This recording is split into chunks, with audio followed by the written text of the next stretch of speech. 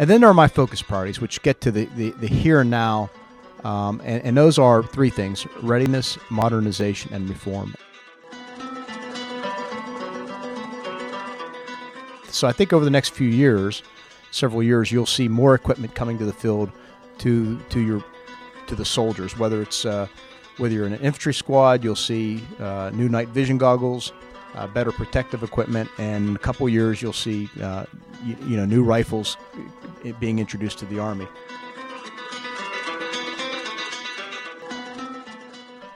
Hey, welcome back to another episode of the Modern War Institute podcast. I'm John Amble, editorial director at MWI, and for this episode, I had the opportunity to spend some time speaking with Secretary of the Army Mark Esper. As the senior-most civilian official in the Department of the Army, his vision for the service and his priorities will shape the way the Army mans, trains, and equips over the coming years. And we'll talk about that vision and those priorities, but he also has experience as an active duty Army officer and later in both the Army Reserve and the National Guard. We're going to hear how those experiences really influence the perspective he brings to his current job. Before we get to the conversation, just a couple quick notes. Hopefully you're already subscribed to the MWI podcast. If not, you can find us on iTunes, Stitcher, or wherever you get your podcasts. And if you like what you hear, please take just a few moments and leave us a rating or give us a review. It really helps us to get the word out to new listeners. And second, as always, what you hear in this episode are the views of the participants and don't represent those of West Point, the Army, or any other agency of the U.S. government. All right, here's my conversation with Secretary of the Army Mark Esper. Sir, thank you so much for making some time for this episode of the Modern War Institute podcast. I want to ask you, you are now the senior-most civilian official in the Department of the Army, but your experience with the Army goes back to West Point. You were a 1986 graduate. Can you talk a little bit about how your past experiences as a company commander, your time on active duty, and in the reserve components sort of inform the perspective you bring to your position now as Secretary of the Army? Yeah, sure thing, John, and thank you, first of all, for having me onto this podcast. As you said, I graduated from the Academy in 1986 and was commissioned infantry. And after doing my basic course in Ranger School and Pathfinder School, I found myself at the 101st Airborne Division doing all the typical things that an infantry lieutenant does, and then deploying with the unit to the First Gulf War. Came back from that, and then, of course, went to Italy, where I commanded as a rifle company commander in the 325 Airborne Battalion Combat Team over there for a couple years before coming back to the States. And then after that, I left active duty after 10 years and then went into the Guard for several years and then finally the Army Reserve. And so a total of 21 years. That said, I find myself every day falling back on any one of those experiences.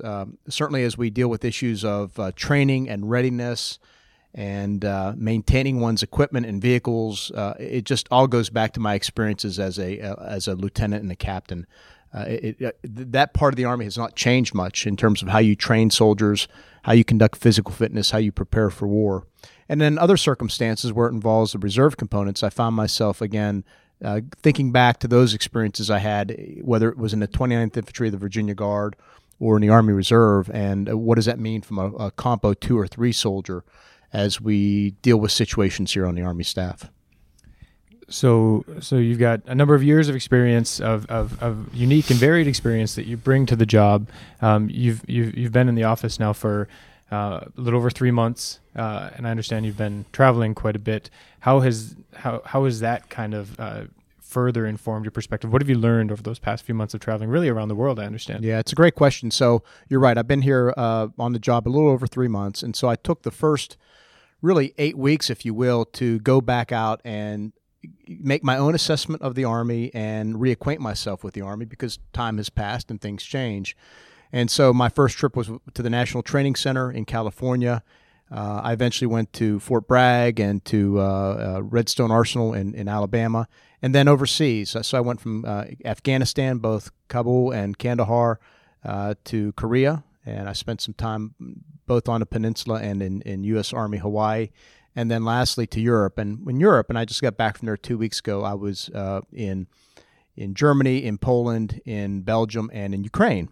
So in each stop, I was able to see active Guard and Reserve soldiers training, preparing for their mission, and it has been just a fantastic chance to, again, make my own assessments of where we stand with regard to training and readiness, and again, reacquaint myself with the Army, how it's changed since either my days on active duty or my days on Guard and Reserve. So it's been very informative and very helpful, and has assisted me greatly as issues have come up to the Army staff and to myself for decision or for information.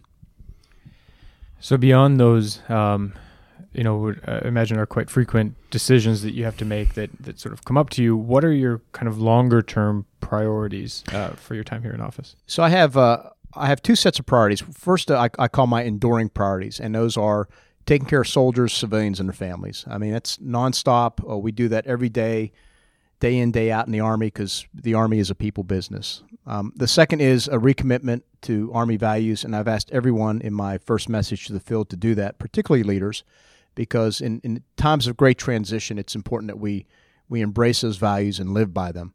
And then third is to continue to build strategic partnerships and alliances, whether it's with our allies in Europe or our allies in Asia. And then there are my focus priorities, which get to the here and now, and those are three things: readiness, modernization, and reform. And on readiness, that's priority number one. And that means making sure we're ready from a personnel deployability factor to equipment maintenance, to munitions, or to training. Make sure we're ready to fight and win, deploy, fight, and win tonight. And again, as I've gone around the Army and made my reassessment, I found that we're doing really well.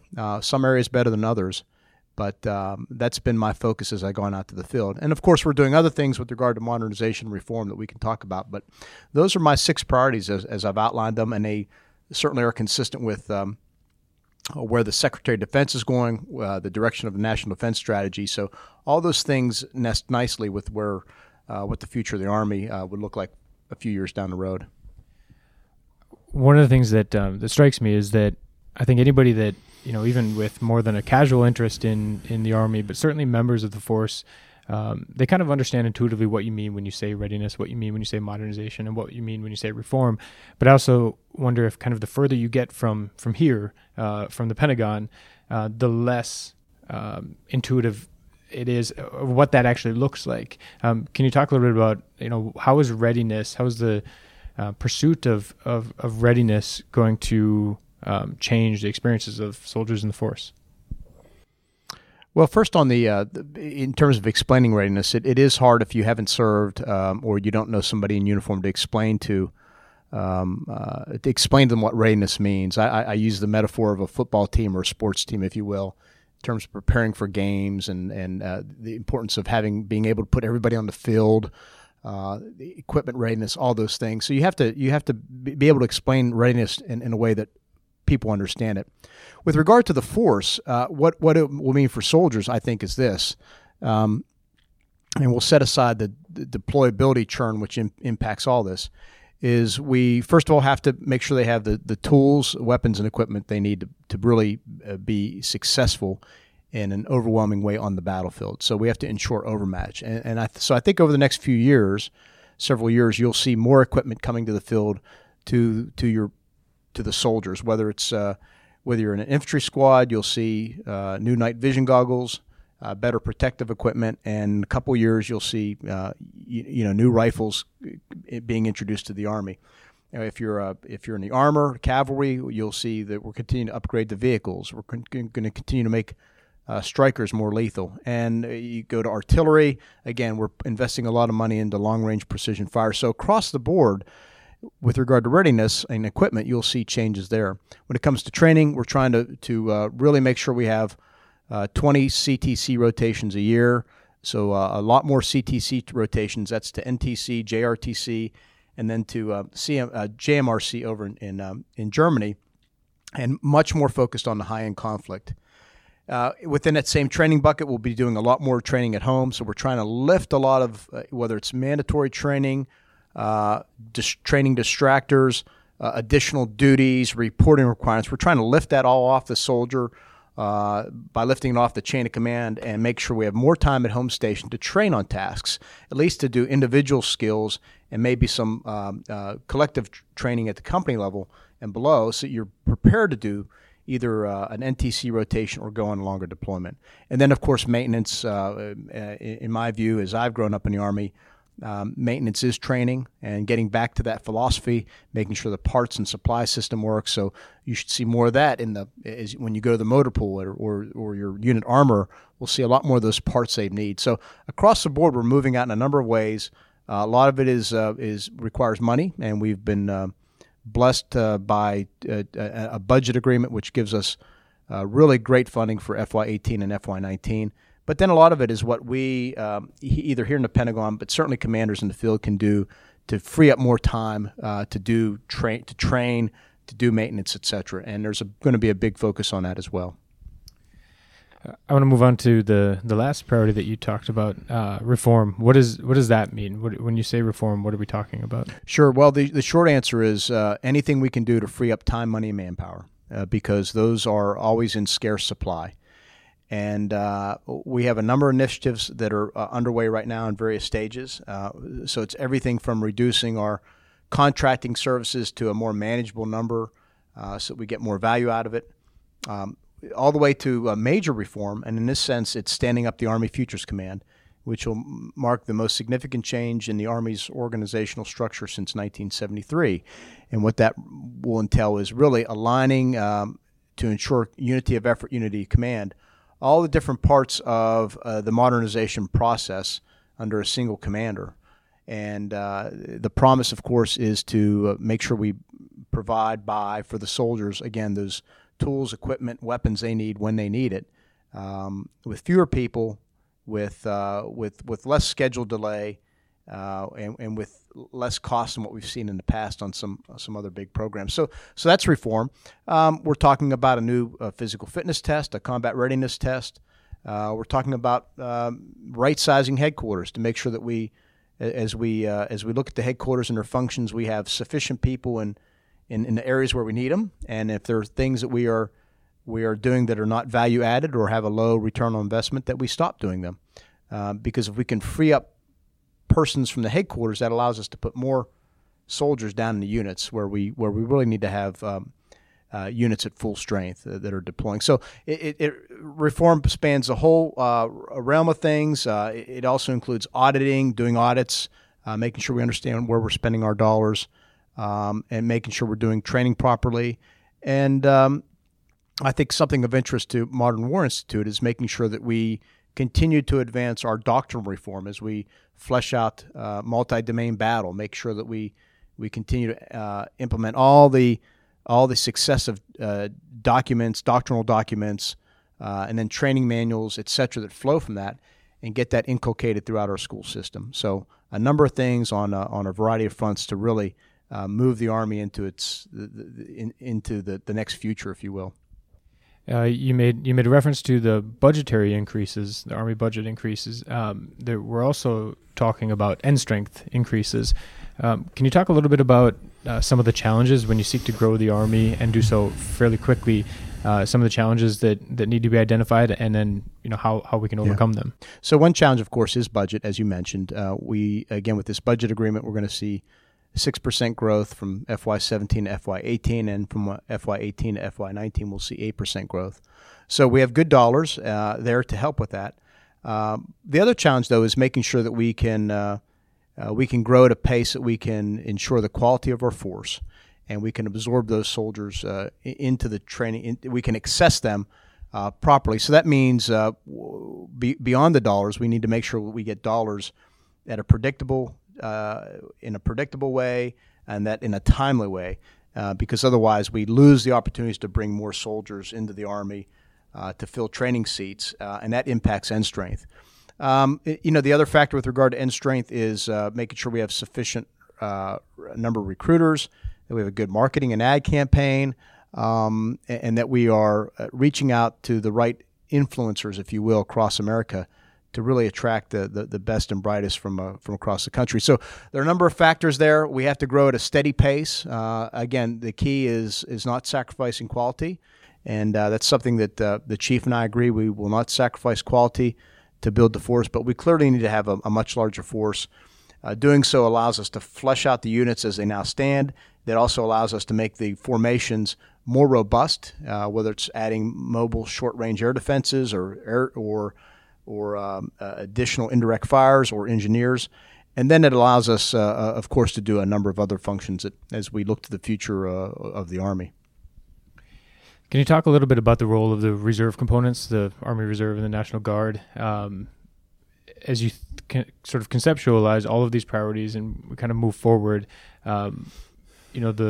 The reserve components have been used differently throughout different periods. We're relied on quite heavily during the 2000s when at the peak of the Iraq and Afghanistan wars. Is the sort of the proper role of the reserve components changing, or should it? Well, the role of the reserves has changed, and when I say reserves, I mean both the Army Reserve and Army National Guard. From my time in the service, it was considered more of a strategic reserve, and then over time it transitioned to an operational reserve. And I think now it's fair to say, at least my assessment is, they are an operational force, and they, again, the reserves and the Guard, are performing extremely well. As I travel around the Army, particularly overseas, I find myself bumping into Guard units and Guardsmen all the time. As an illustration, in Europe, for example, there was a Guard unit working in Poland. The New York National Guard was training the Ukrainians in western Ukraine, where I visited, and Guardsmen from California down in Kandahar. So I find the Guard everywhere. They are doing extremely well. Usually when I meet with a command team, it's an integrated team of all three components, and I cannot tell the difference between them unless I look around at their shoulder patch and figure out that they are from a different component. So they are performing extremely well, and I couldn't be more proud of what they're doing out there and their commitment to our nation's security. So does that mean that the reserve components are likely to remain an operational force? I think so. I think so. I mean, they've proven themselves certainly through years of hard combat in Iraq and Afghanistan, and now they are proving themselves equally skilled and adept at these deployments that we're doing, whether it's to Europe on these 9-month heel-to-toe rotations or the similar type of rotations to Korea. The Guard and Reserves are involved there and are integral to the force, and we probably couldn't meet those deployment requirements without them. And so they are critical. I don't see any let-up in those types of deployments anytime soon, and we're not even talking about state partnership programs or other areas where the Guard is pulling the bulk of the load. So I could talk about Kosovo as an example where the Guards are performing that mission very well. So I think the Guard as an operational force is here to stay. Guard and Reserve is here to stay. And then as we continue to, again, evolve the force, the Compost 2 and 3 will continue to evolve with the active forces as well. You mentioned earlier doctrine. You specifically referenced multi-domain battle. There's been a lot of discussion about what that would mean as it transitions from concept to doctrine, what it would mean for the Army. There's been some talk, I think, about service cultures and how unique service cultures are really important, and they reflect sort of the realities of the environments that each service fights in and operates in, and their unique requirements. If multi-domain battle will require further jointness, what does that mean for, say, the unique service cultures of the Army? I don't think it changes the service cultures. I think we need to embrace the service cultures and leverage their strengths.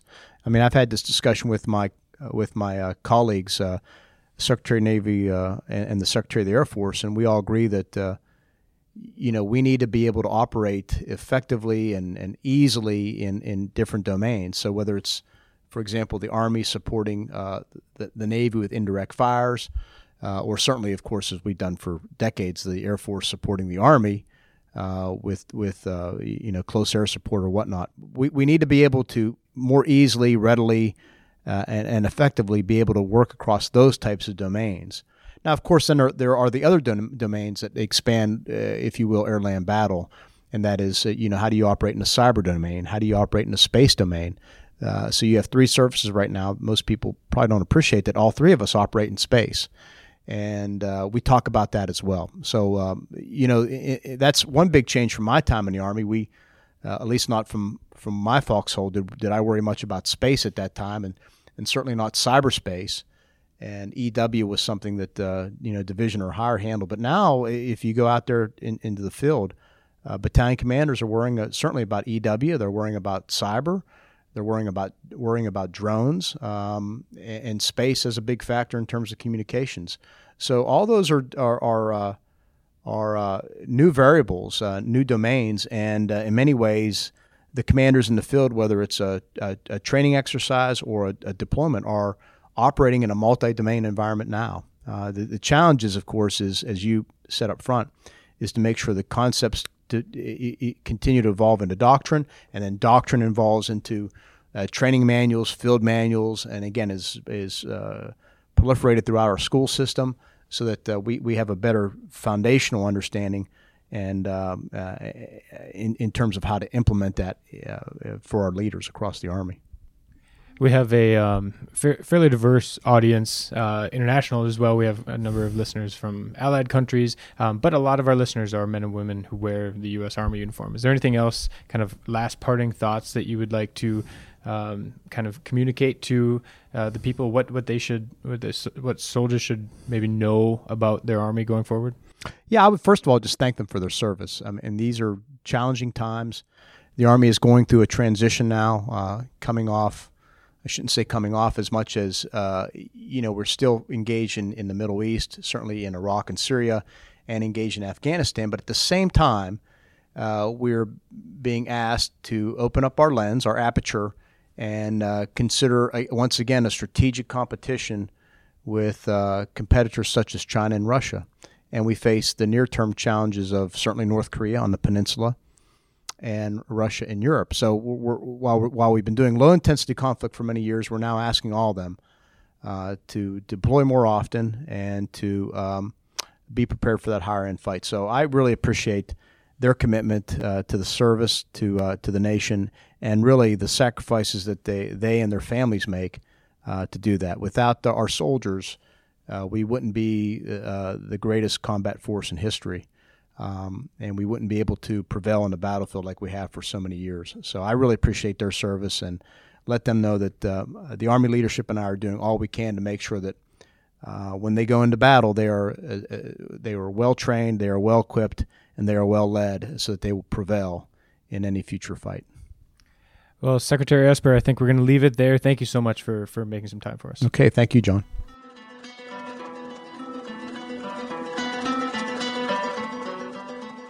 Hey, thanks again for listening to the MWI podcast. Before you go, if you're not already following MWI on social media, find us on Twitter, Facebook, or LinkedIn. We want to connect with other people with an interest in the topics we cover, and it is a great way to stay up to date on the new articles, podcast episodes, and research we're publishing every day. All right, thanks again.